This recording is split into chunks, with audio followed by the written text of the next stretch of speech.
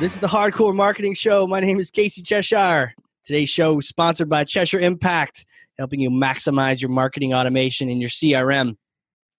And ladies and gents, my guest today is none other than Ryan Shank, who is the CEO, founder of PhoneWagon, which we're going to talk about, phone tracking for marketing.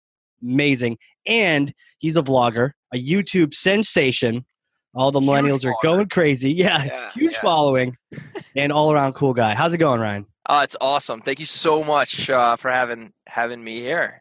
We just nailed that intro. Yeah, absolutely. Just nailed it. So, welcome here. We were chatting earlier about the theme for this month is around that success index for marketing automation. We're always encouraging people before you go build something, click on something, we got to make sure you got all the steps in before that done and understand. Last month was understanding your buyer. This month is really getting your measurements down, getting your analytics set up so you get an ROI, because old school marketing is action based. I was on a call today. Oh, they want me to do more of this, more of that, all action impressions, stuff like that. But we know that now we got software, including PhoneWagon, which we'll talk about, where we can actually track that initial click, that all the way through trickle, sales calls, all the way through to revenue. And so the theme of this month is measuring ROI. So I'm so stoked that you're here. Yeah. Because you literally created, and there was a gap in the phone gap. But let's start out with dropping gauntlets, because this is hardcore marketing. So if you want to just drop some bombs here and beat up some just ridiculous strategy you're seeing out there, or just kind of dispel some myths, let's just punch those in the face right now. Yeah. So obviously, just thank you again for having me. I know we've been chatting a lot about the space and what people are doing out there. Obviously, marketing automation, but then being able to track that all the way to sale, which kind of closes the loop with ROI. But I think there's a ton of misconceptions out there. And the first one, obviously, that I'm really close with right now is the fact that, everyone's assuming that chatbots are taking over. People are doing all these unassisted sales. Like they can just go and they go to a site and this chatbot just magically gets someone to like buy a product and things like that. And like at the end of the day, I mean, if you look at the data, that's just simply not happening. What we saw when we looked at the data is that, in particular phone calls, well, first, before I go there, let me take a step back and just kind of the shift in search, right? Let's talk about business in general, right? Well, hold on a second. Phone? Yeah. Are you saying phone is not dead? Phone, the phone is dead, right? Millennials don't use the phone, but if you think about it, 70% of searches happen on a mobile device now, and that number was only 30% just 5 years ago. Okay. So people are doing we're on our phones, totally. And in my opinion, they're getting conditioned to not want to just arbitrarily or blindly submit their information to a form that they know they're going to get dropped into, a drip campaign, or who knows if someone's even going to get back to them, especially if they have something that's like what I'm calling a considered purchase, right? If you need to talk to someone, you need that consultation, you want information. People right now are used to instant gratification. Hey, I need the information. I'm on a mobile device. I'm one thumb tap away. And by the way, those people who are doing or making those calls are way further down the funnel than someone that's submitting a form and just kind of inquiring about information. They've done all the research. They've done all the diligence. So what we're seeing is that phone calls are actually exploding to small businesses right now. Okay. And tying this back is not a lot of people are tracking the calls, which we can get into later. But what's happening, and I think, if you think of an e-commerce site, like I was talking about, the dream is that someone comes to the site, they just, shop around, they just auto convert, right? Unassisted sale. It's beautiful. Click, buy, like Amazon. Yeah. Yeah, obviously, the ad spend that got them there. How much revenue they brought in. The whole loop is closed, and it's just really clean. But the fact of the matter is, people are live chatting in. People are calling. There's a breakage in the customer journey, and then the sale actually happens either later, maybe even weeks later. Who knows if they still have the cookie on the browser that you're going to be able to tie it all into, or maybe a salesperson entered the sale, from their side of the house. Right. So I guess the myth that I'm trying to bring up or smash, if you will, is the fact that there's all this commerce that's happening right now Sorry, I'm trying to get great lighting right now. My light almost fell.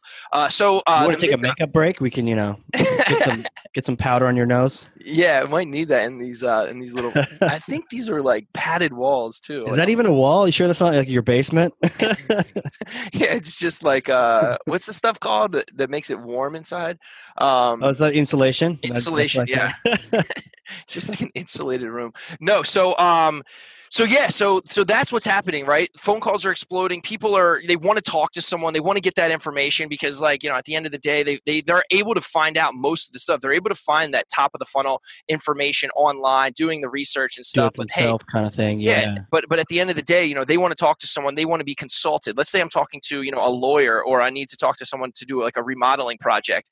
Do I get granite countertops? Do I get quartz countertops? I want someone to help me with that purchase. This isn't going to be the case for all verticals. However, for some things that I would say are unskilled labor, like obviously an Uber, if you can actually find the Uber, then you don't need to talk to the driver. Like he knows exactly where you need to go. Sure. It's like an unskilled, like transactional type thing. Those potentially replaced with robots later. But things that are going to be, but things that, you need to talk to someone, maybe a dentist, maybe a therapist, maybe plastic surgeon. Like these are all verticals that we're seeing, are requiring, and 90% of their leads, by the way, are phone calls. And the cool thing that I think personally is cool, maybe obviously I'm not even maybe. We'll find out. I'll let you know. Plastic surgery, yeah. No, and it's all cash out of pocket. It's like $10K per job. It's great. No wonder the clicks are like $40 a click. Is that how you got your nose to look so straight like that? That mixed with great lighting, okay, good. and the headset for to make it like the relativity of it's working. Yeah, no, it's great. Yeah. So anyway, verticals like that, phone calls are 90% of their leads, if you can believe that. It's crazy. And the crazy stat to me is that the leads that come from phone calls convert at 3 times higher than web leads. Okay. So what I'm finding is that phone calls and live chats are the same thing. I'm saying phone calls a lot, but live chat, and I'm talking like human being live chat, not bots, because I don't know too much about the bot chat bot. That's okay. Hey, shoot holes in it if you need to. That's cool. No. I mean, it's funny though. We have intercom on our site. I love intercom. Actually, the thing that my phone just pinged was intercom. And I try to respond to them fast enough. And I think people are like, "Are you a bot?" Like they get mad. Like I'm not a bot. And then I like send them a selfie like in the intercom. They're like, prove it. Yeah. And they're like, "Oh, what's up?" And they love that they can like reach a human that fast. And my point in saying that is that web leads. One, businesses just aren't responding to them fast enough, right? So it's like even if it is a good lead, the response time that is necessary for good leads is like under 5 minutes. Yeah. And at the end of the day, we're seeing an average response time to web leads is like 2 hours, and these business owners are only responding to them. And this is a general statement, so it's not everyone, but they're only responding to following up with them a few times, right? And if we know the stat that 80% of sales are made in the 5th to 12th contact, right? You have to respond to them fast, and you have to keep following up with them, and that's not happening. And that's why we're seeing phone calls as such a higher quality lead, and they're converting at such a higher rate. It's like it's insane that you wouldn't be spending more time on this and focusing on this. And that's why what we're seeing in the space is like all these marketers out there are spending all of this money. They're driving people to pages that have 3 different conversion actions. It's either a phone number at the top of the page, well, usually it's all 3. Phone number at the top of the page, a form, and then a live chat, right? And these 3 things are all the possibilities of what could be converted. And then but 60% of them, or maybe even 70% of them, are only tracking one of those as like a lead conversion, which is the form. Right.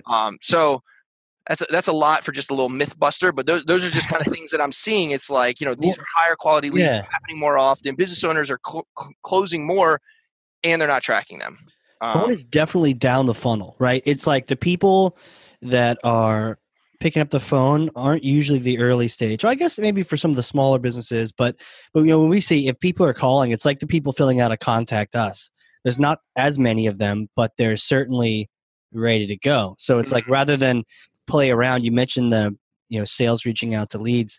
That's the challenge, right? Marketing, we're like, they're ready, and then some are, some aren't, and you got to be really careful, because if you tell sales they're ready and they're great leads, and then they get them and they're not ready and they're not great, that response time, it works against it yourself. And then I was talking to a friend this morning actually, and he was struggling with the fact that no matter he just literally a genius with marketing automation, marketing strategy, and his sales team is it's not his sales team, but the sales team is receiving his leads, taking anywhere from 5 to 7 days to respond to them. And you mentioned hours. Yeah, I was at a big agency once. We did a report, and they found within the hour had just almost 80-20, about 70% more likely to connect with them off the bat. Yep. Because they were ready to talk because they had just been in that loop, as opposed to trying to track them down later on when they're doing something else. They're picking up their kids from day school or whatever. So phone is definitely hot, but I've always kind of shied away from it because I never really had a good way of tracking it. So some landing pages, I might even just strip the phone numbers off of there, so you don't have a choice but to go into the form, because I didn't have anything that would be able to, link back and say, because I don't want to lose that tracking. What if that phone call was amazing? Do I still credit it back to that $20 ad click, Yeah, I mean, that's obviously, I think, the trouble that a lot of people are in. And I think too, your use case is, hey, I don't want to put it there because I can't track it. I think a lot of people just make this, arbitrary assumption. Oh, who's going to call? Like, I wouldn't call, so I'm not going to put it there. And if you think about the buyer, obviously there's different types of buyers, different buyer personas and that sort of thing. And it's interesting to us, just personally, like who we're seeing call in, and it's like, we would think, call tracking, most of our customers are like digital marketing agencies and stuff, but then we'll get people calling in from these larger companies that aren't really too deep in the space, that are more of like an internal marketing department. At like this one guy I can think of off the top of my head, he runs marketing for like a hearing aid company, right? Kind of random vertical in-house marketing. He's just like doing search online, but he's like, more of an old school mindset, wants to talk to someone on the phone. Hey, tell me a little bit about, what this is. And he's telling me his pain points. And it's like more of a traditional sales cycle versus a, hey, sign up for the trial, auto convert, upgrade, let's be honest. I mean, that's the dream, but that doesn't happen, I would say, most of the time. And I think you have to sort of adapt and say, hey, like, I want to give myself the best chance of success, so I'm going to let the buyer choose, which type of communication they're going to have. Right, like choose your own adventure, right? As opposed to forcing them down a funnel. Now, I may be forcing them to go form in the past because I didn't know there was options. Yeah. But not easy options. And then some other people are probably going the opposite. They don't know how to do the forms or marketing automation, and they're not even doing forms. They're doing like an email to link. Yeah. And then here's my phone number, call me. But to your point, give people an option. Give them and the thing is, nowadays, like, there's ways, for instance, if your thesis is like, hey, I want to get them in the form so I can drip on them and do marketing automation and put them in some sequencing and stuff like that. Like, there's ways to still do that with the phone call. Like, you can get the incoming phone call, feed the marketing automation system with that information, and still drip on them, or still hit them with, like, whether you want to drip on them through emails or you want to hit them with some offers and text messages, things like that. You can still do all of that, but the phone call being the initial, or the live chat. By the way, I'm saying phone call a lot, but I'm a huge believer right now in live chat, especially intercom, just because I've seen the impact that it's had on our business. Cool. And so I'm saying those things. I mean, I think we actually chatted the first time. I read one of your articles, and then on LinkedIn, I think, and then I came through to the site, and it's like, hey, and I'm like, oh, okay, hi. Yeah. I liked your article. It's so funny. So many people do that. So and by the way, I have like one good article out that ranks really high. Right. Like one guest post on Kiss Metrics, and like everyone that comes in through it is like not the target audience. Oh no! It's because the article is, here's how I built and launched a SaaS company for $40K, and it's on Kiss Metrics, like high page rank. I actually was pretty proud of it. It's pretty like tactical and stuff. But anyway, it ranks #1 organic if you search for like build SaaS company. So we get all these people that come in through it. Not our audience, but it's still cool just to see them come in and see content marketing work and stuff like that. But yeah, so most people will come in, and then we hit them with the live chat pop, and then they like tell, like, my and again, I haven't really fully tested it. We're getting like way off topic in the live chat, but anyway, it's like I say, hey, what are you looking to solve with call tracking? So I'm like proactively pinging them, asking them a question, but I'm looking to just engage them in conversation, which I would argue you should do that and be curious and let the buyer talk in sales as well. Like, hey, what are you looking to solve? And then usually they're like, oh, I'm looking for, to track my incoming calls. And then we also get like really bad quality traffic where people are like, oh, I'm looking to like track my spouse. And we're like, we don't do that. Right. Hey, do people call? They must call then too as well, and then you're able to track. So we get mainly the people that call are looking for like UPS tracking, and we're like, we're not that either. Those are the people that call. Like especially around Christmas, like I'm looking to track my packages. We're like, no, we're call tracking for marketers. And then the people that chat in, usually late night, like track spouse, track stolen car, things like that. And I guess they're just exact match search terms that are just like call tracking, track my call. I don't know. It's crazy because we have so many negatives in there, and then these still come through, and we're like, man, how do we like get them? Like, not coming through. Anyway, that's crazy. No, okay. So the first myth was phone is not dead, and the second one is that you can actually track it. Now, I've bumped into some companies in the past where it's like a big deal setting up a project. So really, I was excited about your app. Call it an app, I guess. Service. Oh, it's a wagon. Your wagon. My wagon. What I was excited about your wagon is that it was really easy to set up. And I think that there's this big barrier. It's like, well, these big companies out here, they can track phone. And the secret is they probably can't either because it was so complicated they couldn't even set it up. And they're not So, maybe just like what's the phone wagon in a nutshell, just so we can kind of level set there. Because it sounds like you bumped into all these things, and we'll get to how you did this and how you started, but you created this company to address this need you saw. So like phone wagon, 2 seconds. What is that? Yeah, so simple, beautiful call tracking software. We're helping marketers track which ad campaigns are generating phone calls that turn into revenue. And it's as simple as that. Because at the end of the day, what you want to know is any of your lead sources. You want to know where they came from, because assuming you're doing ad spend to generate those ROI. Leads. Yeah. ROI, exactly. You want to know where they came from. You want to know if they converted to lead, and then if they converted to sale, right? So you want to get the count, but you also want to get the actual revenue amount. At the end of the day, you want to say, look, I spent $5K in ad spend and I got $40K in revenue. Okay. Like you want to know what those numbers are, what's going out and what's coming in, and how did you do it, right? Maybe you spent $5K, you got $40K, but 1,000 of your $5,000 was doing nothing. So you could literally just chop it, spend $4K and get the same $40K. So that's what we're doing, and by the way, like I was saying, if you're only tracking, so it's so crazy. Like I talk to businesses all the time, they're not tracking phone calls at all. They're spending all this money, but it's like, if you're only tracking web leads, you're artificially inflating your cost per lead, because you're saying I spent this much money and I got 10 leads. But if you got 10 phone calls as well, you actually got 20 leads. Yeah, you did. So your denominator is doubling, which means you basically, your cost per lead is going in half, assuming that happens. And assuming one of those leads might make you 20 or 200K in revenue. If you had a one phone call, you spent, $2K on this ad group, but you came back 100%. With 200.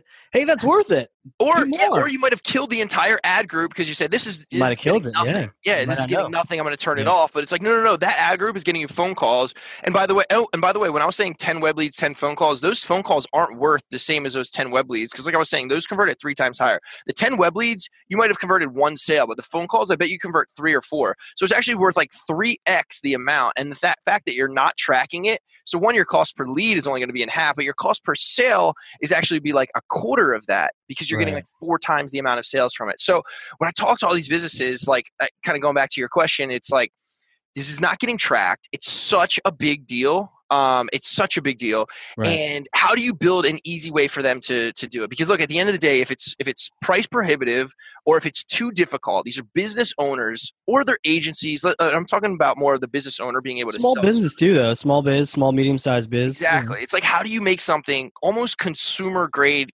easy, like dead simple, easy to use? Think of like a Trello. Just like, look, it doesn't need to be complicated. I even the word like analytics software just seems heavy. Software is like a crazy heavy word sometimes. It's like, look, I just want to be able to just one click button, add the number, drop a little snippet of code onto my site, boom, track it, see it in analytics, see it in AdWords, see it in Pardot, whatever it is, and make it easy for them to use. And then the other thing that so that's what we set out to solve. Cool. And so, yeah. That's cool. It's funny you mentioned analytics. We spent an hour talking to Joseph on the last episode, diving into there's the different definitions of analytics, and one of them is AI, which spun us off in a rabbit hole talking about not Allen Iverson, murderous robots, and yeah. But so yeah, keeping it simple, and to your point, there's marketers out there that it might be yourself or 3 people in that company, and you want to get the tracking, but you can't spend a whole person's time doing it. It's like, I got a job. Like, I can't care and feed for this thing. I just need to set it up, get the reporting, get the metrics, and then keep doing what I'm doing, you know? Yeah. Yeah, exactly. And again, kind of going back how does to it work? Is it what, flash code, or you drop some?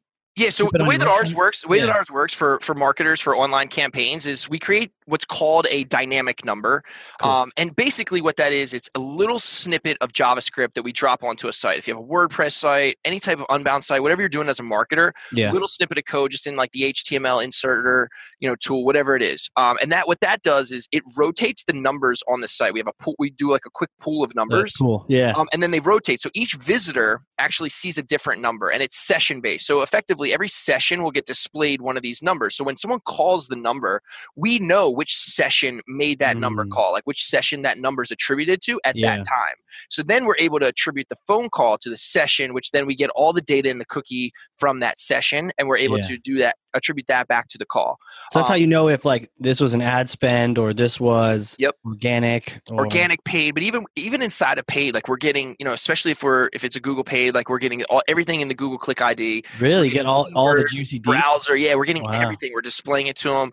We have some people that they're only tracking it. Some of these other competitors and stuff, or other call tracking companies, like they'll track it like maybe to like AdWords, maybe to keyword. But the thing is, like if you want to identify, hey, you're only getting calls on like desktop, or you're only getting calls on this browser. Like we just want to give them insight so that marketers can optimize their campaigns more effectively, so that they can at the end of the day just like get more calls, like double down, triple down on what's working. Yeah. But that's the way we do it. Just less than 30 seconds, you can create the dynamic number, drop, copy and paste the code in, and then the number's swapping. And then anytime someone calls, we're feeding that data into analytics and AdWords and displaying it on just a beautiful dashboard where they can see, all the calls. Yeah, that's some magic stuff there. Now, I know you have connected that to HubSpot, and I think you've got something in the works now for Salesforce. Yep. So we have it connected with HubSpot. We have dozens. We just launched it. We have like almost 50 agencies right now that have already connected it and are doing like thousands of calls through HubSpot every single day, which is really cool. We're launching the Salesforce Pardot. Nice. Should be next week. So we have the integration done. We're actually testing it out right now. So, I mean, I think that is like next level, because again, even inside of, Pardot and Salesforce, you can also close the loop, because then anytime a deal is in status closed won, you're going to know the revenue from that deal attached to the phone call and the marketing source, and then that closes the loop on ad spend and revenue, which we're doing now, by the way, inside of Google Analytics for other clients that aren't using CRM. Sure. And that's something that, like, by the way, I looked at all these other call tracking companies, and one kind of what you said is like they're all identifying as self-service. And I was like, man, these guys do not have time to just guess their way through it or look through how-to articles and like figure it out and spend hours and hours. I was like, we want to be full service. But then everyone else is only tracking it to the lead. So they're saying, hey, a phone call over this duration, and then they'll like maybe parse some words out using some like really bad AI. And then they'll say like, we think this was a sale. And then they'll like attribute that sale like some random value based on like average dollar amount per sale. And what we're doing is saying like, that is just wrong. That's not the way that you should do it. You should actually, match it to a real sale, and then basically be able to say like, okay, this phone call with this source and everything is tied to this actual revenue event, e-commerce transaction, however they're taking the dollars, and then display that as like a true sale attached to the call. Yeah. That's really cool, because now instead of being shy about capturing those late stage people, I can throw that phone number everywhere, and now I know I'm gonna be able to track it just as much as everything else. Yeah. And if you think about it, I mean, a lot of sales cycles, like the sale happens later, right? Even in some cases, like lawyers, or you do proposal, like you do the phone call, you do the proposal. Oh, we just got a sale. And awesome, congrats. Yeah, that was nice. I have this push notification. It comes to my phone every time we get one, and like lights up like fireworks. It's awesome. That's cool. Life of a startup, ladies and gents. That's what it is. So I forget what I was saying. But we're connecting. So we were just saying you're connecting to Salesforce. So by the time people are listening to this, yes. So you'll be able to just tie it right into Salesforce, and what matches up? What phone number? Yeah, exactly. So it'll match up the phone number to with Salesforce, it's different, because we're going to push the phone call into Salesforce. We're either going to match it to an existing contact or create a contact, add the Sure. activity Cool. record, and then when the status is closed won, we're going to be able to take the value in there. I think what I was saying before that, though, was that if they're not using Salesforce, we're matching it up as well, but we're matching it up to a transaction, right? And whether Yeah, that's like an Google e-commerce Analytics. Yeah, transaction like more of the B2C side. Yeah. yeah, or if you're like a lawyer or something, right? Let's say you do the phone call and then the sale happens like a month later. We're able to take the sale a month later and then kind of search, was this phone number from inside of this sale a month later, match to any phone calls, then boom, tie them both together and then say, hey, this is the That's revenue that cool. came from this phone call, even though the phone call happened a month ago. It's really important, it's really Yeah. important, especially marketers trying to justify the seat at the table, doing all this work, all this spend. And sometimes those calls come in and then sales are like, yeah, I closed this deal in a day. It also is interesting. Just thinking through our own like financial model. If you think about it, your ad spend today, there's going to be different cohorts of like when let's say I spend $10,000 today, right? Month zero, I might close let's say 5 sales, or let's say $1,000. I might close another 2,000 in month 2, maybe 0 month 3, but maybe month 4, these bigger deals I've been working, I close like $20,000, right? So this one-time 10K spend is going to have different cohorts that are going to close over time. Yeah. And that's why I think it's important for marketers to be able to continuously like track that, because look, those leads can't, and obviously it's, same thing with leads and that sort of thing. But it's like, if things are coming in and closing over time that you might not have had the right tracking to, it's like, how are you going to know that 10K, because like if you're reporting back, hey, what did this 10K get us? It's like, oh, I'm going to have to tell you in like 6 months or a year what that 10K got you, because that 10K is still coming in. The revenue from that 10K is still coming in. Especially those B2B guys where their sales cycle is longer, and what we've always told people is the longer your sales cycle, the more help you can get by these tools and things like marketing automation, and because you can just really double down and shorten that sales cycle. If you got like a 1-second sales cycle, it lasts a day and you're selling, I'm jealous. something crazy. Yeah, we're all jealous, but enjoy the 75-cent transaction value. But everyone else though, I once bumped into someone, I think they said like, yeah, mine's a year, but a year and a half, 2 years, that gets crazy. You might not even be around by the time your lead I know. point. So that's just crazy. But yeah, so okay, cool. So we tie all those things in together and we make it simple. Is there I use phonewagon.com to sign up for like a demo or just go ahead and it's like a trial, like a free trial. Yeah. So we have a free trial, cool. 14-day free trial. It comes with one number. So what we usually tell people is, look, sign up for the trial, no credit card required, add a number, do a test call, see how the number shows up in your dashboard, sync it to analytics, see how the number shows up as an event or conversion. Can you style the number to make sure it hits like fits into your site? 100%. Yeah. We have auto styling. So when it drops in, it'll auto match like the styling on the site. Yeah, it's like a beautiful site and this wonky number over here, but instead it just kind of seamlessly fits. Or it's like, or there's like brackets on it, and then there's like not brackets, or if it's like an international number, it's formatted as a US number, and people are like, what? Right. Dear no name. Yeah. Gross. So how long have you been doing this? You created this a couple years ago? So I started building it at the end of 2016. I really launched, got first paying customer in January of 17. So I would say right a little over a year. Okay.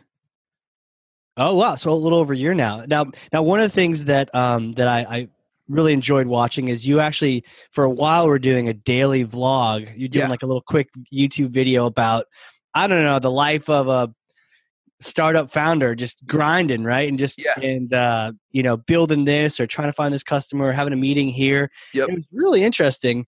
And I think some videos have more views than others because some of those topics are just universal. But as someone else who has created something, or anyone else that's like interested in creating, just watching the evolution.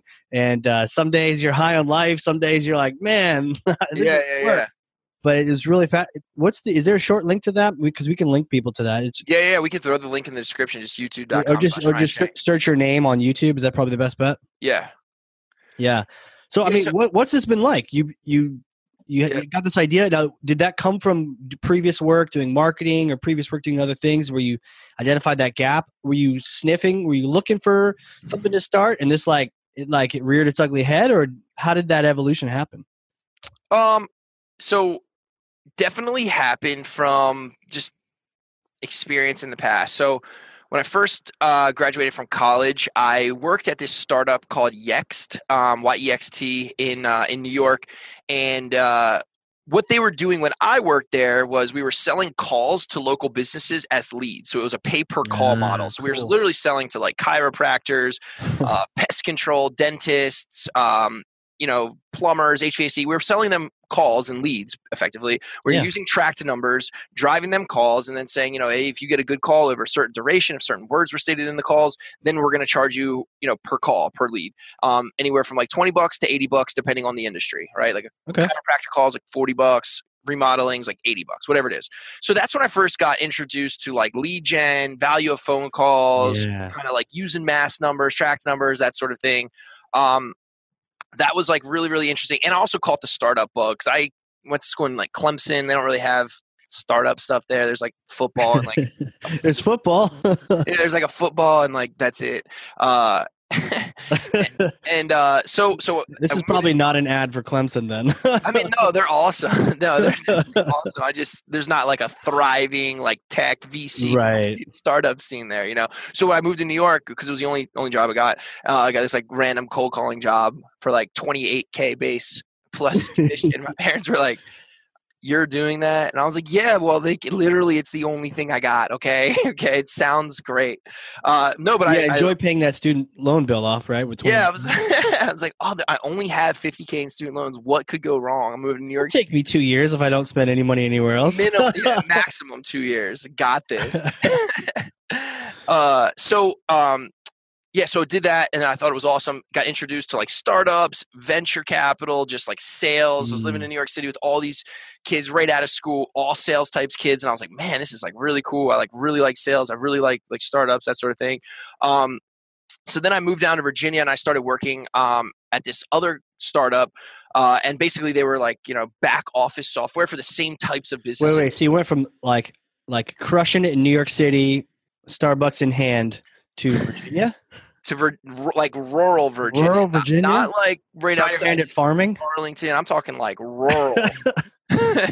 like fields. Like I think like the biggest attraction was like that they do this like corn maze. If you ever gone to corn maze. Yeah, sure. Were they still on AOL dial-up when you went there? Or? We worked at AOL. That's the next fun. That's the next part of the story.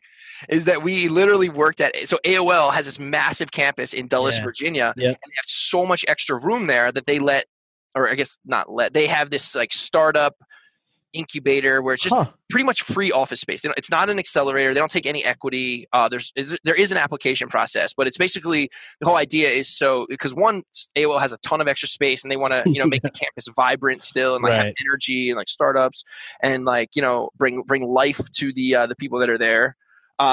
These are pretty much all assumptions, by the way. They're like not bad, but we don't want to let fact get in the way. Asterisk there.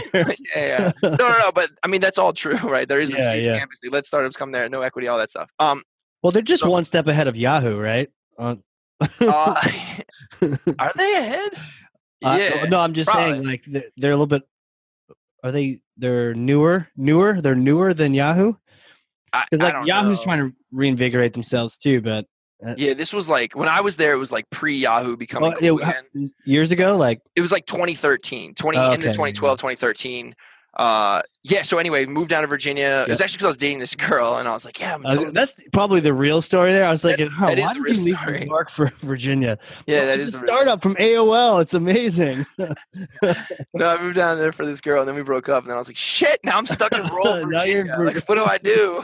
I know, AOL. AOL. What's the biggest tech company here? AOL. Right. So then so anyway, you're doing that. You're crushing it, AOL style. I would every day. That's also a stretch, but we don't want to again let fact get in the way. Sure. No, so I'm at this startup where basically it's selling software, like back office software to the same types of businesses that I was selling leads to. So it was like work order software, field service software, that sort of thing. We ended up, we ended up like growing the business. The business ended up growing. It was awesome, but I just got, I was still in conversations with these guys. So I was like really familiar. I felt like with SMB and with like, lead gen in general. And I was also doing stuff on the side, just a little bit, throwing up landing pages, driving calls to businesses that I would like find on Craigslist and stuff like that, just to like test out like lead gen tactics and things like that. And then that company got acquired by Home Advisor in like 2014, I think. Okay. Yeah. So then I stayed there till like early 2016, and I was basically just like trying to figure out like what to do. And then by the way, we had used call tracking there. Okay. And so I was like familiar with it. I wanted to do my own thing, and as I was self-reflecting, I was starting to say, like, look, what have I done? What do I know? I was like, I don't know consumer. I've realized I didn't know a lot, by the way. I was like, I don't know Hey, that's consumer. I valuable. don't know enterprise. I don't know e-commerce, but I feel like I know SMB. So I wanted to do something with SMBs. And Twilio, phones for sure. what's up? And phones for sure, right? Well, no, Everything you not did even. was Well, phones. this is how the phone thing. And then Okay. so I was like, I want to do something with SMB. I want to sell SaaS to SMBs. Okay. Okay. So like, what do I sell them? I don't know. I was trying to figure out for a while. But then Twilio IPO'd, so I was like, oh, that's interesting. Like, you can build cool stuff on top of Twilio.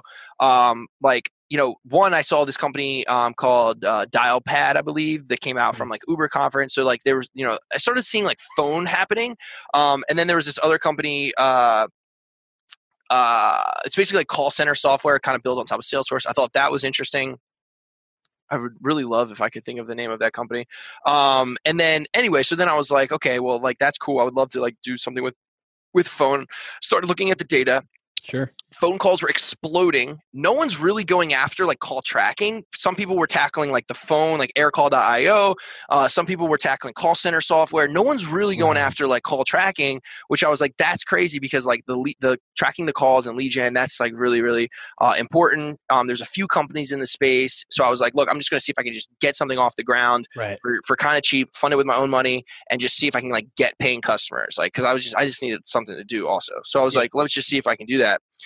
So I like kind of did it really quick. I wrote a blog article on it on Kissmetrics about how I did it. We ended up started getting paying customers in like January. What's the title of that blog? Because it's kind of it's a really cool story. So was it like 4K or no 40? Yeah. So the title is like, here's how I built and launched a SaaS company for less than 40K. Yeah.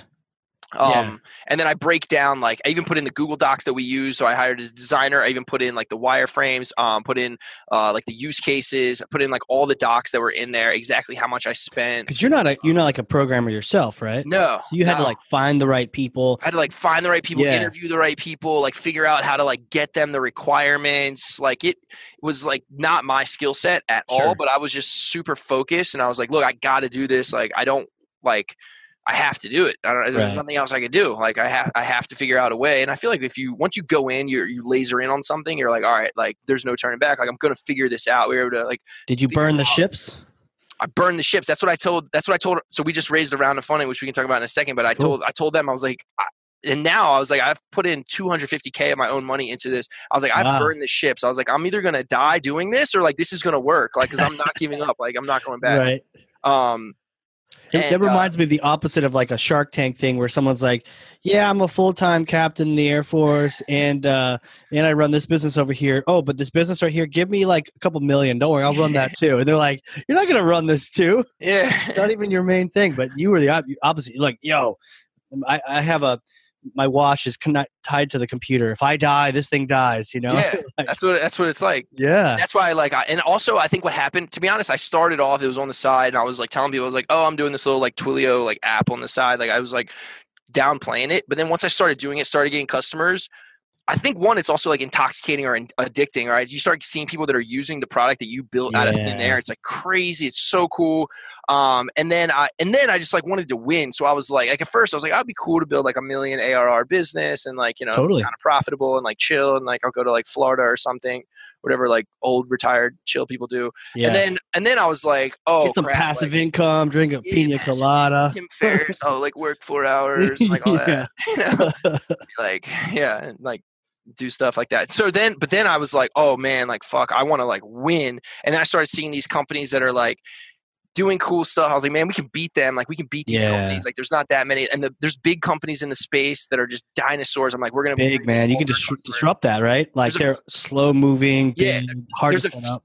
There's a few there's a few decent competitors and they're good. So I'm like, oh wow, now it's like really competitive and like I'm trying to win too because like these guys are out there like really playing ball like right. So we went through so doing that I was like, all right, I'm all in. Went all in probably like April. Cool. 17, and then decided to do TechStars in this summer. So this summer of 17. And TechStars, just describe that for. So TechStars, it's a startup accelerator. It's similar to like a Y Combinator. Basically, 12 startups. You get accepted. If you get in, you get they offer you a $100K like convertible note, a convertible note, whatever. Okay. And then they give you, it's a 12-week program. They give you access to a ton of mentors. You get introduced to like a ton of like local seed stage and Series A investors, and they just put you through a very structured program. And I wanted to do it for the structure because I was like doing this on the side. I didn't really have like a huge any like accountability really, because it was like kind of just me doing it. And I was like, I really wanted that fire, and why I had like the internal. I was like, I really want to almost be like, I want, you know how it's like when you say a goal, you kind of put it out into the universe where it's like you tell someone you did it. Like I almost want to say like if you're like trying to lose weight, you're supposed to like say that you're going to lose weight. Like, hey, I'm going to be like, 20 pounds lighter. And like you told people. So it's like, I got to live up to that. So this was like, all right, I want to like do this program, get in front of people and be like, one, let them see the work. Totally.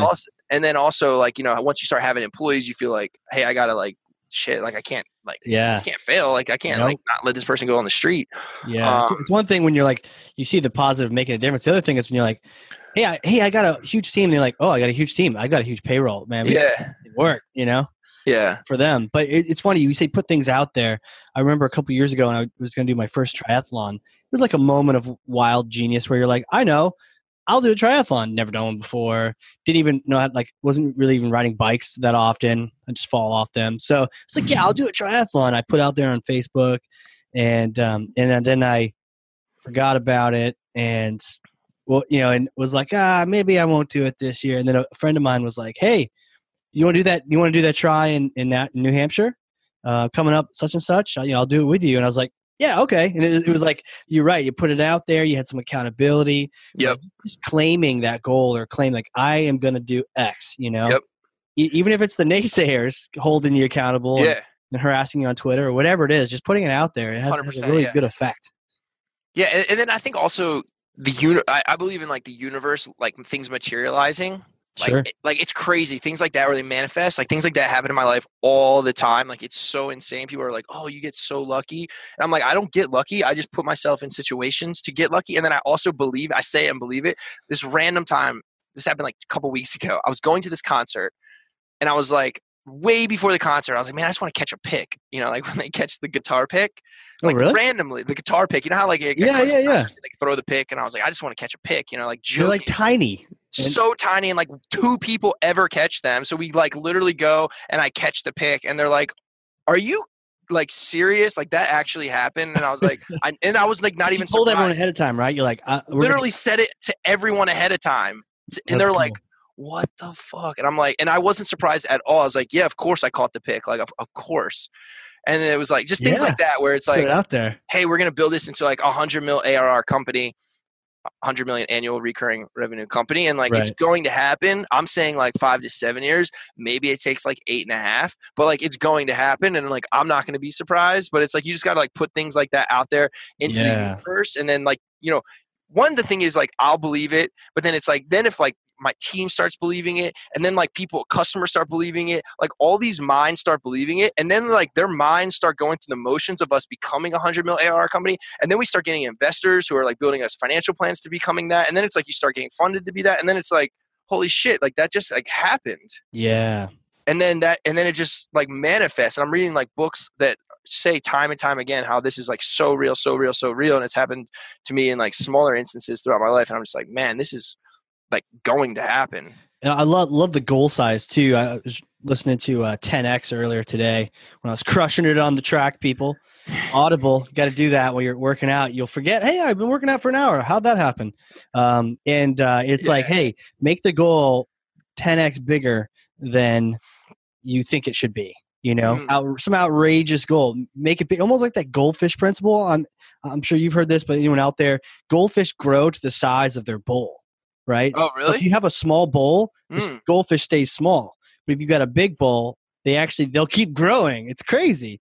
But like, so I love the idea of make that goal 10X. So you're not saying like, I want to get to like 2 million, recurring revenue. I 2 want to million grow. is cute, but it's like that's not what we're And doing it's here. great. It is really is good. It's amazing, right? Even Yeah. one is great, but then you're like, no. I'm putting out there. We're going here, know, and then just working 10x harder than everybody else to get there. Yeah. Love that. Yeah, and I think like it's going to happen. It's so funny. I was watching this. So by the way, going back to the vlogs and everything, right? So I've the reason I did them is because I kept following. And this might seem random. I'm going to tie it back together. Yeah. I've been following. So what was happening is I was noticing like video is the most consumed content. You know, you start seeing like, hey, do people really consume these long form blog posts, which I think are great, and I think we're still going to do. We don't do that many of them, but I want to. Start putting them out. It's great if you're a writer. Yeah, it's like if you're a writer. And the other thing, by the way, it's really hard to outsource that stuff. What I used to do was record like voice memos and then send it to someone to then write. And then I would be like not really looking at it. It was just like wasn't great. Like if I sit down and do it, but it just takes so long because I like have ADD and I'm like I can't like just sit down and like write this like awesome article and I don't want to put out shitty content. But anyway, I was looking and I was saying like great videos are the most consumed content. YouTube is like blowing. It felt like it was blowing up. It still feels like it's kind of like blowing up and kind of making this like comeback where people are consuming it. They're going in and they're like watching their people. And then I was like, well, these vloggers who are out there, one, they're like have massive influence, right? Massive followings, but like they don't really like do anything. They just do like pranks and like random things like that, or like, you know, here's how I, you know, bought a Lamborghini with pennies or something like that. So, or then on the flip side, you see like the Gary V's, the super serious that are like fucking hustle, business. I sleep 4 seconds every 3 days, like fucking crush. So it's like, how do you kind of like combine that and be like, all right, hey, I'm like more approachable. I'm more of like you and relatable, but I'm still going to like vlog, but I'm still doing business stuff. And then I feel like I wanted people to be like, oh wow, you're like just a normal person just doing this, but like, holy shit, you're like, you just like are building this company. Holy shit, you just raised like over $1 million. Holy crap, you have like hundreds of paying customers. Like maybe I should like pay attention to that. And if you kind of combine it, like Gary Vee says something like, you know, it has to be like inspirational, it has to be entertainment, and it has to be, there's some other pillar. And he's like, you got to kind of figure out how you want to weigh those. Yeah. And at first I kind of weighed it too much on like entertainment, and I was just like looked like a douche. And I thought it more like serious. Hey, I'm a crazy startup founder. Yeah. I was like, whoa, way too YouTubey. Like, but then eventually some of those you did, you were teaching people like a lesson learned. Like I think you had someone on your team like not steal or like just lie or something. Yeah. You just were transparent. You just shared like, I've never had this happen before. It blew my mind. Here's what I'm going to do about it. Here's how I'm going to prevent it from happening again. Yeah. So I saw you make that transition from just education. And I think Joe Chernoff actually says like make it entertaining or educational or both. You know. Mm-hmm. Mm-hmm. Yeah. Oh, that's the other one. So it's entertaining, educational, or inspirational. I like that. Three pillars, and then it's like, how do you weigh? Do you go equal or do you go heavier on one? But either way, you need all three of those pillars. But that's exactly what happened. So it's like, and that's, by the way, kind of going back to this like compound effect type thing, is like we were vlogging every single day. So the whole idea was like, hey, I want to create a vlog and document our journey going through Techstars because it's a startup accelerator. So I hired this guy off YouTube, flew him out to New York, put him up, paid him salary, and just to follow me around, be like a cameraman and editor for the summer. It was actually like really cool and fun. But the thing is, like, you're getting footage every single day and you're doing something consistent. That sounds like you spent that Techstars money creatively. Yeah, you know, it's like, but here's the thing. Here's the thing that I would argue. So one, we've gotten like articles in Inc. that I'm going to talk about from that. I would argue that this came from that. Like this wouldn't happen if that didn't happen. And then potentially me and you do something and then we go out there. So I would argue that cost is still going to come back and we're still going to 100%. Yeah. Long like tail too. You know? And the thing is, like, let's say I spent $15K on the vlog. So I would have to bring in, you know, let's say even like $30K in annual revenue or whatever, just to make it worth it. It's like not a lot. You know, content typically is evergreen, right? Yeah. Evergreen. Yeah. Jinx. And so what I was saying is, so like one of the videos that you were talking about, you know, we got the guy who was like kind of like stealing basically. He's basically setting demos with himself and telling us that they were customers, whatever. So that video like did really helpful too for all the marketers listening. They're like, yeah, sales. They're also sketch. What's the deal? So he was saying like, oh, I did a demo call, and you're like, definitely didn't do a demo. No, so all right. So I had setters and closers, SDRs. They were just cold calling into agencies, setting demos with the agencies, and then our AEs, or literally it was me. at this time. At this time, it was me. He was basically Hustle. setting demos for That's me it. with marketers. Okay. Yeah. So the way I found it was he set this demo for this guy like Peter from Irvine, California. And by the way, this SDR, he's from like Columbus, Ohio, or like Tennessee, like thick Southern drawl. Okay. So he sends me that his name's Peter, who then his email was some Gmail address, which I always thought was like sketchy because it used to have the domain in it. And then I'm talking to him and it's like this Southern drawl guy. And he's saying his name's Peter from this place in Irvine, California. I'm looking Peter up on the website. And I'm like, you do not sound like you look on the website, you know? And then I was just like completely thrown off. He didn't know anything about AdWords. I was asking him, I'm like, hey, are you doing like broad match modified keywords? Like I was trying to go really specific to get him to tell me like something. And the guy didn't know anything. So I was like, this is not him. So basically he was setting fake demos with himself because he got commissioned when the person showed up for the demo. I was commissioning them when someone comes and does a demo, right? And then the salesperson would get credit if they closed. So that's what he was doing, which is the craziest thing. But we use like Closio did a blog post about it, and then we got paying customers from that. So like I would argue like one, I don't like get upset really. It was just like I was like confused and I was like, I feel like it's like a learning opportunity, but also I feel like even the content that we were able to capture from that is going to actually help us monetize way more than we even like spent paying him. Sure. I just kind of like twisted the language pretty much for the internet's sake. I'm like, sales rep caught lying and stealing to my face, you know, like emotional in like asterisks, whereas like it's just like for like YouTube. But it was crazy. You catch those things, you know, and that's the thing is like when you're doing stuff consistently, you're gonna catch little like, I'm not saying breaks, but like little things like that are gonna catch on. Right. And that's why when I listen to like YouTubers do like podcasts and interviews and they're saying like, oh, I do these videos every single day. One of them one of them goes viral, boom, then they get a huge following, or like one of them caught on, you know? So it's like the act of this consistency and doing something every single day that then I think kind of materializes over time because like some things are going to catch on. Right. Yeah. You just, set that regular tempo. Does that really, I think you were talking about a book you're reading. So there's a book called The Slight Edge. And that's what he says is like, you know, if you want to be successful, all you have to do is simple daily disciplines is basically what the slight edge is. And whether that's like eating, I mean, it's all of them, right? But it's like eating healthy, working out every single day, and just doing these little disciplines that compound over time. And the whole point is 95% of people aren't going to actually do them every single time. And if you just do these little things, like you will be successful because like they're so easy to do and so easy not to do. And that's why so many people don't do them. And even over like Christmas break, I was in Florida with a bunch of people and they're like, how do you like, cause I like eat healthy. So they're like, how do you eat healthy? Even when we're like on vacation or like at a pool and stuff. And I'm just like, dude, like it's such an easy little choice. Like instead of just doing that, do this. And then from there, what happens is like your mind is way sharper. Like you just ate a burger and fries, like you probably feel like shit. You're salty, so you're like puffed up. You're probably gonna you're probably gonna then get a glass of rosé, which is gonna turn into a bottle, which is then you're gonna like eat shit. You're gonna have a good next day. Then you're not gonna be sharp. You're gonna miss that call. Like so many things spiral from that one decision, you know. For sure. So it's like, bottle of rosé sounds like a mistake in any setting. Mistake. Unless it was really good. So it's. But yeah, no, I hear you. So anyways. Keep going. Like it's the daily things that people aren't doing. I think even there's like an admiral in the Navy that gave a presentation. He said, if you could do one thing, I think Navy SEAL too. He's like, make your bed every morning because even if you have like the worst day ever, you come back to that freshly made bed every night. You know. And it starts your day off with just a little bit of self-discipline. Little win. You get a little win. I heard that. I was in some book. It's like you want to just get as many little wins as you can, throughout the day. And those little wins are going to like either compound or they're going to just make you like feel that confidence. I was talking to someone today about like earned confidence because there's a lot of people that have like confidence that isn't earned confidence. So like people who like inherit wealth might have like confidence, or people who are just like hot.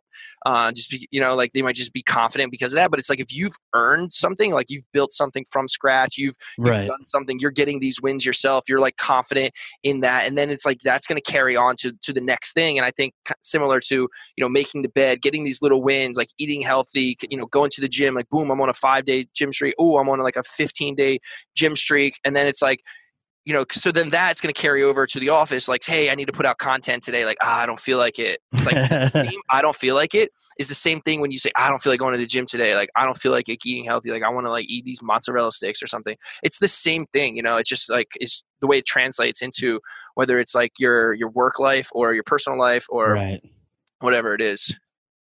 That's cool, man. It's all about spending your time. Yeah, all the really, really not just famous, but the really successful people that I bump into, and so if you're tech stars, you're probably meeting a lot of these folks too. They're really deliberate about their use of time. Mm-hmm. Like time is that resource. I Yeah. think everyone has like an article on that or a blog. Gary Vee probably does. I know Sam Graham actually he's interested in just the ability of you've got this time. It's like opportunity, Mm-hmm. and then how are you going to use it? And then all the most successful people, they're planning it out in advance. I don't know if you've heard there's different journals for this. I use like the Best Self journal, Mm-hmm. and every morning it says, okay, what are 3 things you're grateful for today? Just starting out in that right mindset. Yep. Because if you have that gratitude, you're not afraid of things, and you're not mad at things because you're like, this is cool. I can work from this. Yeah. And then it makes you literally. I say literally a lot on the show. You draw squares. It has all the hours of the day, and you draw squares, and you literally bucket in the different areas you're going to spend time. And the goal is to actually plan out the entire day. Yep. And I usually will pull up my phone and the calendar on there, and it has most of it. But I'll also add in, okay, I'm going to drive to the gym. I'm going to, gym time is here, prep for the podcast here. And then I know Tim Ferriss says one of the things he does is just he'll pick one thing that day. Some people say 3 things. One thing sounds good too. And he'll set aside 2 or 3 hours just for that with no distractions. Yep. And then this Best Self journal, there's like 3 goals for the day. So the little section over there you fill in, what are the 3 things I want to accomplish today? Everything else is gravy. What are those 3 things? And I just find that in the morning, especially when I'm pliable at like 5 a.m., whatever I'll do and say, like just thinking about this stuff and writing it down. Whenever I don't do it, which has happened recently, especially if I'm traveling or the Super Bowl, which is a whole nother matter. But when I got off my routine, by the way, I went to that as well. You were there too? Last minute, like randomly went. Yeah, dude. So. Okay, so Best Self Journal, everyone should check it out. Go get a link; it's really cool. But so you went to that too. Like, so when did you fly in? I got a call on Thursday. Hey, my buddy has like tickets. Do you want to go to the Super Bowl? Yeah. So there Friday. But kind of going, I think, to what you're saying, it's like it's difficult. So like I was on this great streak, went to the Super Bowl. Got off of the great, healthy, disciplined streak, like because it was insane. It was like we went to this barstool party thing, so got in Friday, all day Saturday, Super Bowl Sunday, left Monday, and then I flew from Minneapolis back to New York, then back to San Francisco in the same day because I went to SaaSter, which is like a SaaS conference, and so. It going back to what we're saying, it's like hard, when that kind of stuff happened. I was actually thinking about hitting you up though. I was just all over the place. Yeah, I flew in on Friday as well, and didn't realize that there's just stuff going on, and it's more than just the game. It's like the whole experience. And yeah, I ended up going to a Dave Matthews concert the night before. So Saturday night in St. Paul, they had a concert. So just stuff going on. But yeah, I did get a workout in Minneapolis at the Y, because apparently if you're a member of a Y in one place, you're a member in all. Oh, that's cool. Yeah, it's really neat. It was good too because they jacked up their visitor fee to $40. So I got there and they're like, okay, $40. Now, okay, working out, you gotta summon up your inner discipline. We were just talking about that. Yeah, you gotta value. Hey, is my health worth $40? But then someone goes, and normally the fee was $10. I'm like, totally worth my health, one day thing. But someone goes, okay, $40. You're like, dude, I'm trying to encourage myself to work out here. Yeah. You're going to penalize me for coming in here. But then thankfully we found out if you remember somewhere else, no fee. No fee. No fee. So wow. That was really neat. And, while we're on that topic, they had this thing in there. I did this whole bike run thing. I was completely maxed out. And I walked by. It was a VR bike. What? So instead of like a Peloton bike, I was going to say like Peloton. No, it had a headset. And so, for all the germ phobes out there, they had little wipes and stuff for it. But anyways, I'm all done my workout. I'm gonna go change, but I put this thing on anyways, and I was in a battle tank. I was in a tank. Everywhere I looked, the turret of the tank moved, and if I pedaled, then we went forward, and I could lean left or right, and we turn the tank, and I could hit something on the bike, and it would shoot a cannonball out of, or whatever you want, around out of the tank, And it was so good. And these other tanks would materialize. Yeah. Scanning the area, looking around, and like pedaling as far as you can to be fast so they miss you and shoot other tanks. And there's that game. And then I drove a F1 race car where you look around you and you're in the car. That's a different world. Dude, I ended up doing that for like an hour. Oh my God. I was so tired after that. Because, yeah, but it was amazing. Oh, I flew an Apache helicopter. That's crazy. And the more you pedal, you can look up and down, and you'll fly up and down. I don't know what the name of this bike was. I think I'll find it. Was there just one? Was there like a line? There's just one. Oh, There's wow. just one. No one is using it. I feel like you're walking out. It's like, whoo, there's like halos around the bike. I don't know. I was like, oh, this is weird. Okay, I'll try it. But then once I tried it, I still have dreams about flying an Apache helicopter. Oh my gosh. Because it was in that VR thing. Yeah. That's crazy. It's like the turning it into a game just to sort of help with that motivation, you know? Yeah. I mean, I used to tell people, like, that's why I like playing, like, basketball. Or, like, running on a treadmill, like, I do it, but, man, it sucks. It really does. Like, I love playing pickup basketball. It's like you run way more. You run, like, intervals because you're, like, sprinting. It's competitive. There's, like, a ball you're throwing in a hoop, so that's just fun. Right. Plus, you're kind of, like, elbowing or shouldering dudes, so you're, like physical. Like, that's great, you know? Way more so than the track or tread. You know, I've been doing training for tries this year, but I've been determined to have fun doing it. So you might be playing some soccer. You know, I have this goal to try to kick a soccer ball into a basketball hoop. Oh, that's cool. So I've got games. I'm running around sweating, and I'm working out, but I'm not like locked in like a run on a treadmill. Zombie run. Yeah. Or watching some stupid news channel because nothing else is on there. That's the thing. You know, that's how I consume my news unintentionally. Is on a treadmill? Yeah, because they only have like news. And then usually it's like 5 TVs away. There's like something good, but then I look over there and then I like fall off the treadmill, you know, because I'm like looking over at the other TV. But it's like always the one in front of you is like the like boring news with like the ticker thing at the bottom, and you're just like, oh my God, I couldn't be less interested in this. Or there's like a rerun of like the Kardashians, like right there. So you have like, man, they should. I mean, I'm sure there's like a remote. I just haven't figured out how. Well, you know, I've been on some of the bikes where you have your own TV, but it doesn't get any better. It's still the news, the Kardashians, like something on Bravo. And then no doubt there is always at least 2 cooking shows on this. Always, yes. I don't understand this. Yes. I'm at the gym. I don't want to be talking food. I think, I don't know what it is, but that is true. And I feel like the TVs, like to press the button to change the channel, there's such a delay. And then you're like, because you're all hyped up at the gym, and then you're like, don't want to make. At least me, I don't want it to like wait. And I'm just like, oh my God. And I end up pressing it too many times. And I'm just go past it. You got to come back. Yeah, I'm like, whatever. And then it lands on like cooking, you know, and it's always like pasta, like they're cooking. They're like homemaking pasta. Jeez. The routines we get in, right? Like the craziness, as long as you can get into that pattern and flow. So, you know, while I got you here, we were talking earlier about this pathway you took, and it seems like you're always touching a phone in one way or another, you know? Got a phone in my hand. It's true. And you've been looking at it like every now and then too. Really? Well, what I wanted to show you, because we were talking about it, what I wanted to show you, you were talking about, I have this gratitude like journal that I do. Oh, cool. Called Gratitude. So like every day there you go. Like, write in it. That's what I was going to show you. And it's like one of those things where it's like you're kind of practicing, I guess, gratitude, but you're just also like you're thinking positive. So in this book, I forget which book, maybe The Compound Effect, but in the book, this guy and his wife were, they were like fighting or arguing or something like that. The relationship wasn't great. So what he did was he either talked to someone or he did it proactively, but it was basically like write down 3 things every single day that you are appreciative or like about your wife. So even if you're like mad at her and you're like, gosh, she's being such a nagging like person, write down 3 things that you are appreciative. It's like, oh, and then so it's like every day you and then you have to just think that way, right? So now you're thinking positively. What do I like? Oh my, well, obviously, like she takes, you know, is whatever. She's humor. You know, I love the companionship. She's a great mother to my children. She like keeps me organized, like whatever it is. And then you're writing those things down. And then what ended up happening in this book was like he like gave it to her, and then a few things happened there. It's like obviously she was like so. Like she was just like, oh my God, thank you so much. And then now he had now his mindset was different, because instead of looking at her like, God, you know, I'm so frustrated with her and like angry at whatever little things he was getting annoyed by, he was like looking at the positive in the like macro sense. But anyway, that's why, I started doing it this year. And it's like, so it's like Jan 1 or? Yeah, like Jan 1. Yeah. So it's June one of those 7th. New Year things you're doing that you're still doing. Yeah. Well, That's yeah.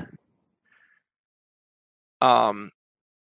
Yeah, I mean it's cool. So anyway, back to what you're saying, the path to. Well, no, I mean that's cool. You have 3 things on each one of those. Is that what you're doing? Yeah, Just I do three 3 a things. day. Yeah, I Three do 3 a things. day before I go to sleep.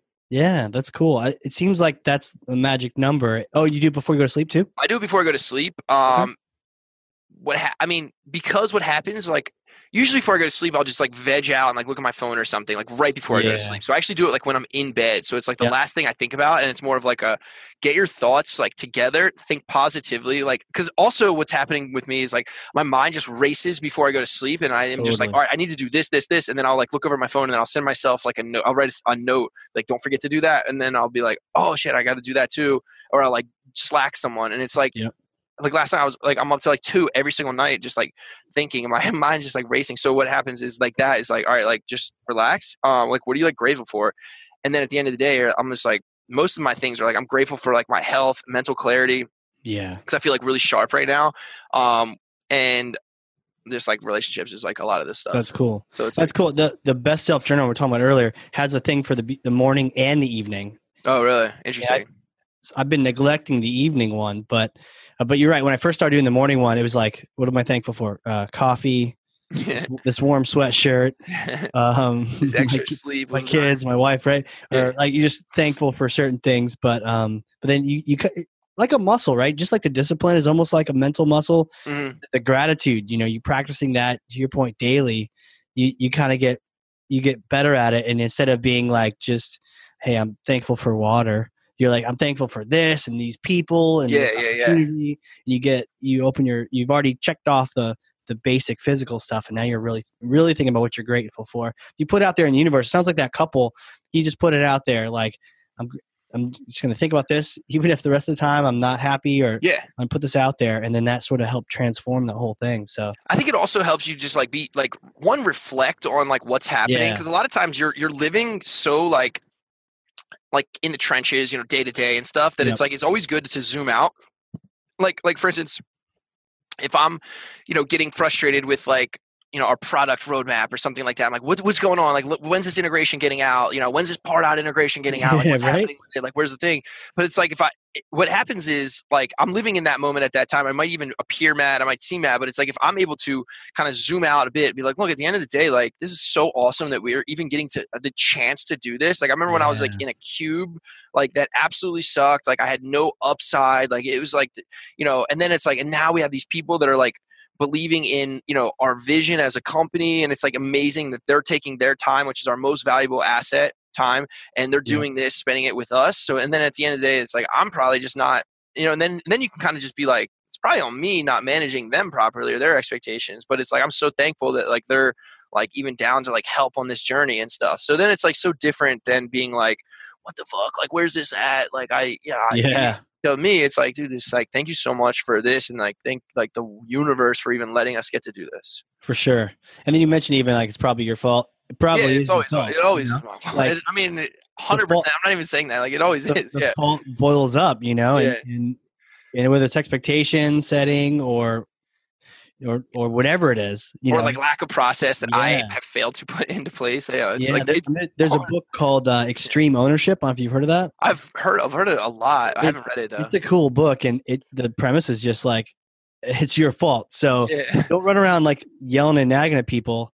Now, if someone's not doing something that they said they were going to do or whatever, Yeah. that's something. But it's still, what are you going to do about it, right? And so Yeah. extreme ownership is like if the company as itself or the unit or whatever, the person who runs that goes, this is my fault, and rather than getting people lower than him or her to have this accountability, you go, accountability starts when the person at the top is going, this is my bad, so Yep. everyone Yep. else feels comfortable going, no, that was my bad, and it kind of trickles down. Sure. But if the Sure. person at the top is like, well, that wasn't me, I did everything myself, it was my team, Yeah. then that just creates that nasty culture that people are trying to Yeah. avoid. No, it's it's maybe too much. I'm like, guys, like I am not listening to enough sales calls. Like I should be like giving you guys more feedback. Like it's totally my fault. Like I'm not even giving you like a script to follow when you send this. Like so it's all on me. But don't send that one. We're like, don't do that. But like, it's That's totally all my me, fault. and this is my fix. So Yeah. now it's on you.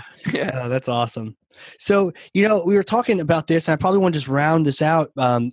You did mention the other day, and this was really fascinating. You're battling it out, right? It's the little guy, the simple solution, the cool solution, and you're battling it out. You got some entrenched big players that are hard to use and really expensive. And so when it comes to like Google search, those guys they've got years of ranking behind them. They've got Newsweek linking to them and all that. So what have you been doing? What are some of the strategies you've been doing just to kind of get that attention and sort of get yourself out there? Anything. So like Everything, anything, and everything. yeah, anything and everything. But the thing is, I'm taking a long approach to this. Like, I'm taking the long-term view on everything that we're doing. I even tell our customers that. I'm like, look, I don't want to work with you for a month. I don't want to work with you for 2 months. Like, I literally want to work with you in like 2025, right? I want to be working with you for 10 years. None of this little short stuff matters. And that's why, when we're selling to them, it's like, hey, no contract. You can cancel anytime. Like, I'm not trying to hard sell you. Like, I want to show you that this product is like going to give you so much value. You're going to ask me if you can pay me more. But anyway, we take that approach though to also like building the company, building the organic rankings and things like that. So like what we've been doing is like, if you think about it, for backlinking or organic SEO, it's like you have to get a lot of links that are to you. You have to get high authority sites that are like linking to you. So I've been like just personally building relationships, pitching blogs, pitching. Maybe you could just dive into that topic just for a second too. The idea of that, because some people, we're talking about search engine optimization here, right? Ranking higher, and so backlinks. Yeah. Now this SEO kind of morphs and changes. People try to hack Google, and then Google's like, "Screw you, I'm changing it." And yeah. people in India are burning flags because their whole company was built on scamming Google. Yeah. So what kind of approach you're taking? You looking for people to link to you, or you're looking for what? Yeah, well, yes, but at the end of the day, like what we're doing is like, I'm trying to just be we're trying to be like a thought leader in the space. We feel like we know a lot. We feel like, we're doing interesting stuff. So we're trying to make a lot of noise. We're trying to just get noticed. Okay. So that's like, no one's vlogging themselves every single day, going through like this tech startup accelerator. Not a lot of companies that have been around for like less than like 6 to 8 months are raising $1.2 million. So we're trying to get like press around that stuff, press around the vlog. We're getting featured in like articles like from Inc. Literally yesterday, it was like 8 top startups to watch in New York City. So like great backlink. Yeah. Great Nice, backlink congrats. there. But we're taking, we're kind of like, almost like the saying brick by brick. It's like, look, we're on the front lines, just like building this thing day in, day out. We're trying to do it through great, awesome content, not just this like, text or keyword stuffed bullshit content that a lot of people, were doing, but like the consistency. And by the way, like YouTube also rewards you for uploading daily and stuff. So we're getting, I believe we're getting like Google is actually favoring us because we're on YouTube and we're uploading daily. Like I know Frequent, the daily practice. Yeah, YouTube favors their search results, especially for like the suggested videos for people that do that consistent uploading. And I haven't 100% confirmed, but if you search right now, call tracking software, which is like one of our top keyword, keyword, like we're number 3 or 4 organic against some of these guys that have been around for a long time. Like we have backlinks from like really good sites. But the point is like, we're taking the long-term view and we're just really trying to put out like awesome blog posts or guest articles that people are getting a ton of value from. Do you see it? Are you doing the search? Yeah. Yeah. It's like, and I'm talking in the organic. So it should be like Capterra, G2 Crowd, probably this competitor that's like not that good, and then us. So anyway, so like exactly. So we're doing that.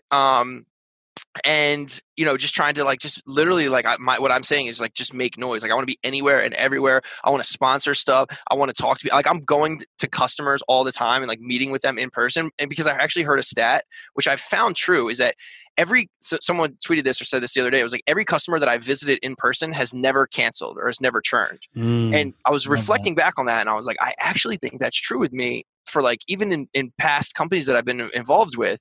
And like, because one, they're more willing to. I actually wrote a blog article on Groove called like I forget, but Groove by the way is awesome, and they have a really good blog.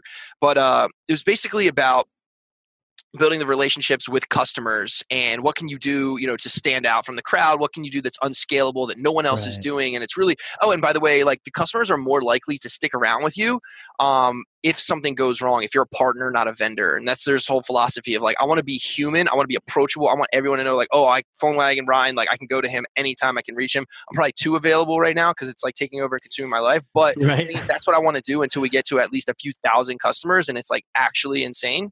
But it's like, I'm I want to surprised be. you haven't taken any customer service calls while we're on the. I mean, I'm literally getting like live chatted right now in intercom, and I was actually like planning on it. I'm sure you are. I was like, oh, well, that's a good one. Yeah. Yeah. Oh, that's another good one. I got to answer. I mean, actually, look at that. Look, he's like, hey, Ryan, can we set up a, this guy's trying to wheel and deal. He's like, I don't know if you can see it. He's like, can we set up a $25 a month account? Nice.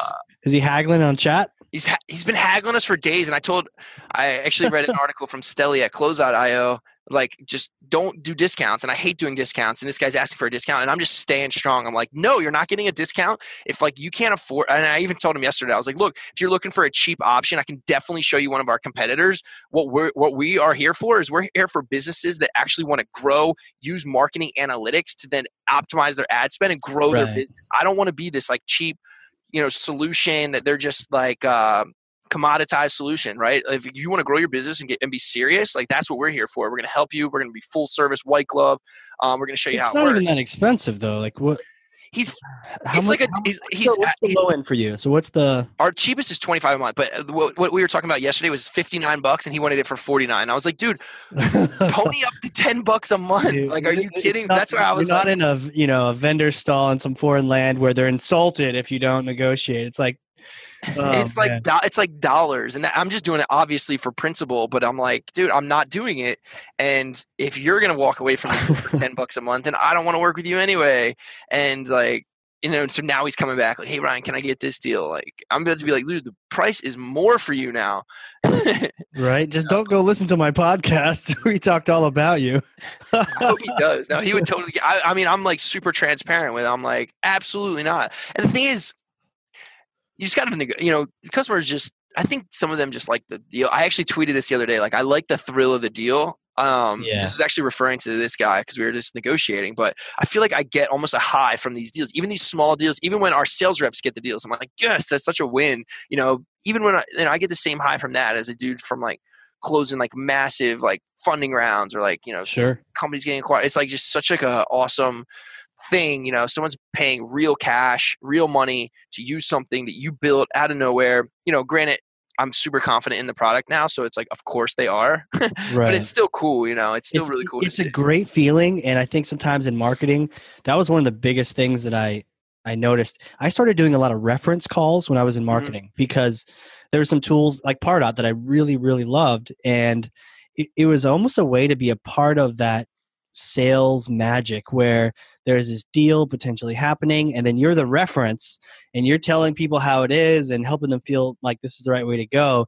It was like my armchair way of like testing into the sales process. And I would do these reference calls and tell people, I would kind of hear their objections and I was like a super reference, but it was all, It was interesting because in marketing, it's almost like you're more of like a laboratory where you're tweaking things and changing things. And you don't ever have that like the puff of blue smoke. And then now there's a gold bar, you turn lead into gold, do it again. It's like, you don't have that sort of sales transaction type thing. And so anytime, in marketing, you can have that experience or join a sales call, or be a reference just to hear how sales does their thing, then that was really helpful for me. And then for sure, I made that transition and get into more sales because it is fun. It's addicting to have that little ding ding on your phone that says you just closed something or that you've been working on that deal for a long time and the DocuSign, digital contract comes back and it says,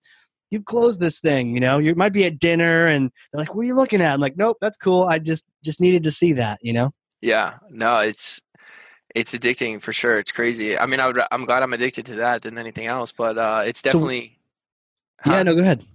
No, I was going to say, I mean, it's definitely like even, I get it. And it's also, when we were building the product, we were reading this book called Hooked. It's how to build habit forming products. And I feel like, some of the triggers that I have, or I guess the reward mechanisms that I have just when we make sales, like again, I get push notifications from this app that's tied to Stripe. So it's like ding, ding. And I feel this like almost like I'm hitting like a slot machine, which also has those same types of triggers built in. And it like really like releases something. It's like crazy. And I truly get this like high. It's crazy. And like, even when I'm like out and I see it, I'm just like, fuck it. And I like literally do that. Or like during the day we'll get a deal. Like we have a gong now. We like ring the gong, which is cool. But even when it closes, or if a customer live chats like, hey, can you upgrade me? Like even them telling me I still have to manually upgrade. I'm just like, yes, customer just upgraded, So it's like awesome. These little things are just so cool. And, I'm still like super excited about them. And I think also what happens then is, it's like contagious. So then our sales team gets like obviously super excited because I'm just like personally genuinely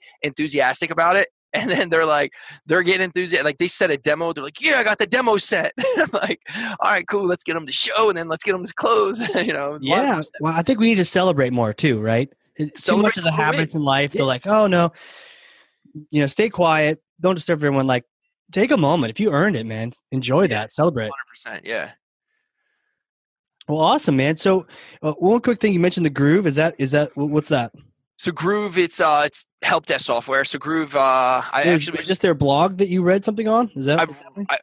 I've read a lot. They have a great blog, but I also did a guest post on there. It was one of the like 2 guest posts that I've done that did pretty well for us. That's what I'm saying. It's like all about systematizing those things like that. Yeah, it's great to get these like one-time guest posts, but it's like you need to build. And I'm saying this not like because we have done it, but it's like because we need to do it. But because like, you're telling yourself, yeah, it's like you need to build systems and like systematize that to do it consistently. Because the thing is, like, if we had done what we're going to do, it's not like we've like lost the opportunity, but it's like if you've done that over time, like imagine if we're putting out a banger post like that every single week, like right, that shit would just catch fire. Yep. Assuming the content. It's like the gym, right? I mean, you can't make one blog post, 30 pages. Once a month and expect that that's going to make up for just a daily practice or a weekly, especially when it comes to search engine optimization work. Like you said, YouTube, credit to you. Google appreciates fresh content. You gotta have that out there. Yeah, exactly. I mean, all of that stuff. And by the way, there's also things to do that are cool. Like what we've done, even with our vlogs, I think I was telling you, it's like we embed all the vlogs onto its own blog post page. So it's a video, the video that's from YouTube embedded onto the page. We get it transcribed from Fiverr, all searchable content, boom. And we kind of tuck it away in the site, but it's still there. It's still kind of like searchable.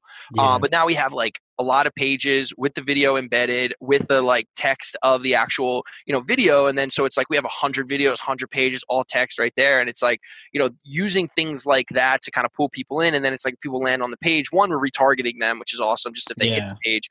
But then there's like call to action sort of at the bottom and on the side and stuff. So now you're expanding your pages, Google's thinking you're like rich, rich content is inside of the pages, plus you're cooking people that are tapping you from that. Like all this good stuff is happening, where I think like that consistency and that kind of volume in quantity, assuming it's not shit, right? Is all gonna, again, kind of going back, it's all gonna compound, right? It's all gonna compound. It's all gonna like kind of bring in, the one deal that then brings in another deal. And I just think like, if you kind of pace things back, it's like, look, that thing that you did, you thought didn't matter. Like this vlog that we thought didn't matter is this, then this. Now you're maybe go to the Pardot guys and those Pardot guys, boom, maybe we hit one whale with that. Then one way, like so many things can kind of spiral from just doing the little things. Totally. And, I also, from that, I got, not only doing the consistency, but allowing people to, like you said, like if phone is the way they want to contact you, let them do phone. If they want to fill out a form, they want to send email, whatever, give them the opportunity to, or chat bot, or chat, live chat. But also with the content, it's like, give them the content that they want or how they want to consume it, so like even this, some people are listening on Stitcher, iTunes, or one of those apps. And then other folks are watching us with the amazing lighting, right? On amazing YouTube, lighting. Right? And then also hardcoremarketing.com, we've got write-ups, we've got show notes and things like that. So it's like consume it however you want, Oh, there you go. This phone booth has rules. I don't know if we followed the rules. Have you seen that there's like a site like passive aggressive signs. I don't know if it's like .com. Have you heard of that? No. It's a collection, passive aggressive memes, notes. Let's see here. What is it? Can you read that? Yeah, it's Is that backwards or no? Please use our phone booths for. Oh, so what he's doing for those listening, he's got a sign here. Please use our phone booths for calls only. And then I can't read the rest. It's like a vision test. Yeah. What's the rest say? Not intended to be a space for calls longer than an hour. Podcasts, a quiet place to nap, a place to leave your dog. I was kidding about the podcast, but well, okay, I just found it. It's passiveaggressivenotes.com. Okay. And these are people that are in companies where there's always that one person. Maybe they're not in HR, but maybe they are, but they always leave this little sign. Let's see. Never above 70 degrees. Donna, bring a sweater. And that's on like a thermostat. And then there's a bunch of bottles in the sink. Wait, that's hilarious. Right? There's a bunch of bottles in the sink where someone put some thought bubbles from the bottle. What are you doing here? Don't know. Yeah, I'm clean. Right? I've seen other ones. There's like a top one here somewhere, but some of these are hilarious. Well, one of them was some design agency where let's see here. Design agency. Someone wrote, "Hey, we're a design agency, so that's it. It's called Comic Sans, I think. Here, okay, we'll find it. But essentially, it said something like, it was a passive aggressive note, and there was a note back to it saying, we're a world-winning design agency. Don't use Comic Sans. And I think I've seen that. Right, and then someone else wrote something back to them on that. It just is this war of passive-aggressive notes.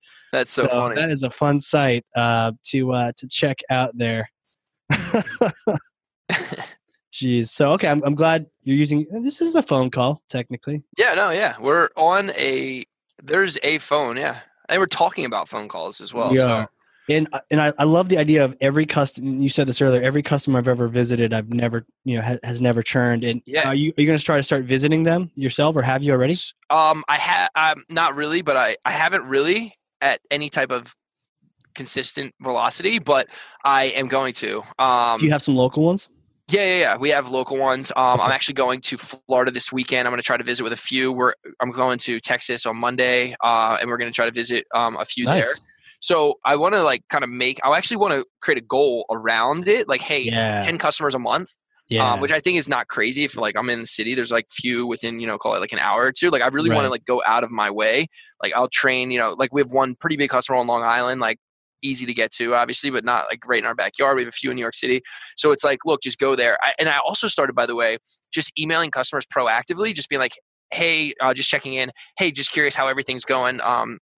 Can you just let me know, I'm just curious, anything, literally anything. Yeah. And then, I'm getting people hey, Ryan, some people are it's okay. Everything's great. Love it. And then I get some that are hey, it'd be really great if it could do this, and I think what that does, one, it shows them that I'm listening, that I care. And then I'm getting ahead of potential churn, So if they tell me, oh, this person's really wants this, or this person's looking for this, maybe we have, in one case, we have it. So I just need to be oh, let's hop on a call. We actually have that. Would love to show you how to set it up. And with one, it's oh, that's coming out soon, So if they didn't know that, they might have started shopping because it's oh, I can't do this with Phone Wagon, but it's no, it's coming out soon. And if they knew that, then they wouldn't churn. But it's if you catch them too late, after they've already picked their new solution, they fell in love with it. Maybe they're the champion at the company, they presented it, they can't fall back now because they're so excited about it. That's when you lose the customers. But if you're proactive and you can catch them before that happens, let them know, boom, they don't even do the search. Or maybe you just start to hear things from your customers. Maybe our investors are telling us right now, we have 240 customers right now. We're adding 60 a month. Okay. And they're telling us look, you guys don't even know that you have product market fit. And at first I wanted to be everyone loves us, we're great. And I'm oh, that's fair. Cause they're if you did, you would have more than that and it would be flying off the shelves and stuff. And I could argue against that and be well, we're early. It's hard to find. It's a competitive market and stuff like that. And then, I guess to their point is well, maybe there would be zero churn. If you truly had perfect product market fit, there'd be no churn except for the business goes out of business, which isn't happening. People are churning for really low. Our churn is really, really good. It's this month is actually going to be net negative churn, which is crazy. But we probably Nice. lost like 5 customers this month, which is like 2%, which is pretty good for a SaaS company. But there is also, I mean, it's a tough number because sometimes, you know, if a person changes and the staff change and someone comes in and like, I prefer this, like they just bring in their own tool, even if it's the worst tool. We see that a lot with marketing automation. Yep. Hey, I prefer this worst tool that takes twice as long to implement, but it's the tool that I know, so I'm going to bring it in. Yeah, so we definitely see that. I'm trying to. We're also finding something similar happening where people are. Well, 2 things kind of related to that. One, they're going into a company and they're like inheriting these tools, and they're saying like, why are we using this? Like, I want to use something that's like more modern, not as expensive, and easier to use. Boom, then we'll be the solution.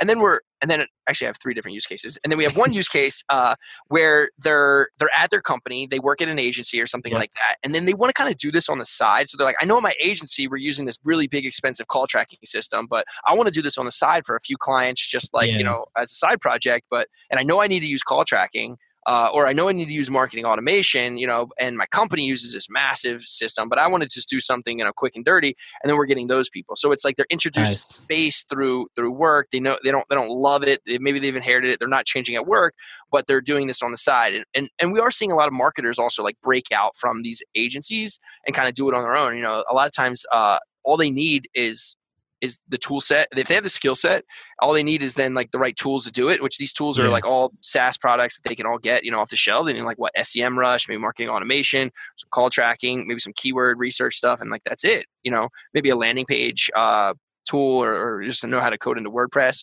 But like they can do campaigns and they can, you know, have 10 clients, each paying $2,000, you know, management fees on top of ad spend and like make decent money. Like it's not that hard. And we're seeing that happen a lot right now. Huh. You know, you mentioned the listening to the customers too, and just hearing what they're saying, and it reminded me. Drift, one of the chat apps. I think we're going to chat with them in a couple of weeks. They had this whole video. Apparently, they brought in a bunch of people. They're asking them things. They all were saying the same thing. Like, I really need this. Really need this. And so they actually blew up their product roadmap. They just blew it up, tossed it out, and did this feature and surprised everyone. Was like, we're actually going to do this feature because everyone said the exact same thing, not even in the same room with each other. They all said this. So we're going to go ahead and do that. And then I think, you know, David even have a blog post on like, why I hate product roadmaps now. Because apparently, I think I saw that article. Yeah. So yeah, it's all about listening, you know, and it's interesting that the phone, it's kind of cool that you're all about the listening because the phone is one of the best ways you can listen. You know, it's two directions as opposed to a form or something else where it might be just one direction until you actually, you know, send them on. So yeah, good stuff, man. Well, we're burning the midnight oil here. What are some of the ways we can people can follow you, find out more about you, get connected, and also Phone Wagon? What are some of the good URLs, deets, all that? Yeah, so.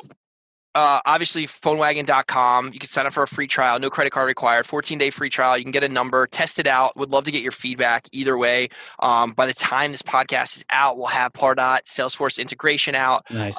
So you can actually track the calls that are the most valuable lead source that you're getting that are converting into customers at 3 times the rate. So track the calls is incredibly important. You can follow me on, you know, Twitter or Instagram at Ryan A. Shank or PhoneWagon at PhoneWagon. And then YouTube, just youtube.com/Ryan Shank. We do, we're doing at least a video a week right now. We were doing daily vlogs, but yeah, follow me. Twitter, I'm tweeting a lot these days. Just kind of I actually have a very curated Twitter feed right now. It's really nice. It's like all business, like all like marketing and SaaS. No toothbrushing in there and... No. Oh, no. Overshares. Yeah. No overshares. Brushing my teeth today. No. I sometimes go wild late at night where I just have all these thoughts and I just put them on Twitter. Cool. But yeah, check us out. And would love to get feedback. Would love to do a demo with you or the team. And show you what we have. We're seeing a ton of marketers, agencies, and also in-house marketers getting a lot of value. So it'd be awesome to show to you guys. Definitely, I'm excited about connecting up on the Pardot Salesforce connector. Getting the word out to all the people we're working with too. That you don't have to have a black hole when it comes to phone tracking anymore. And you don't have to go crazy with some gigantic tool that you'll never be able to implement. Exactly. It's exciting. Cool, man. Hey, thanks for coming out. I'm looking forward to staying in touch and letting everyone know about this connector. So thanks again. Yeah, for sure. Thanks for having me. All right. That's it, guys. Catch you on the next one.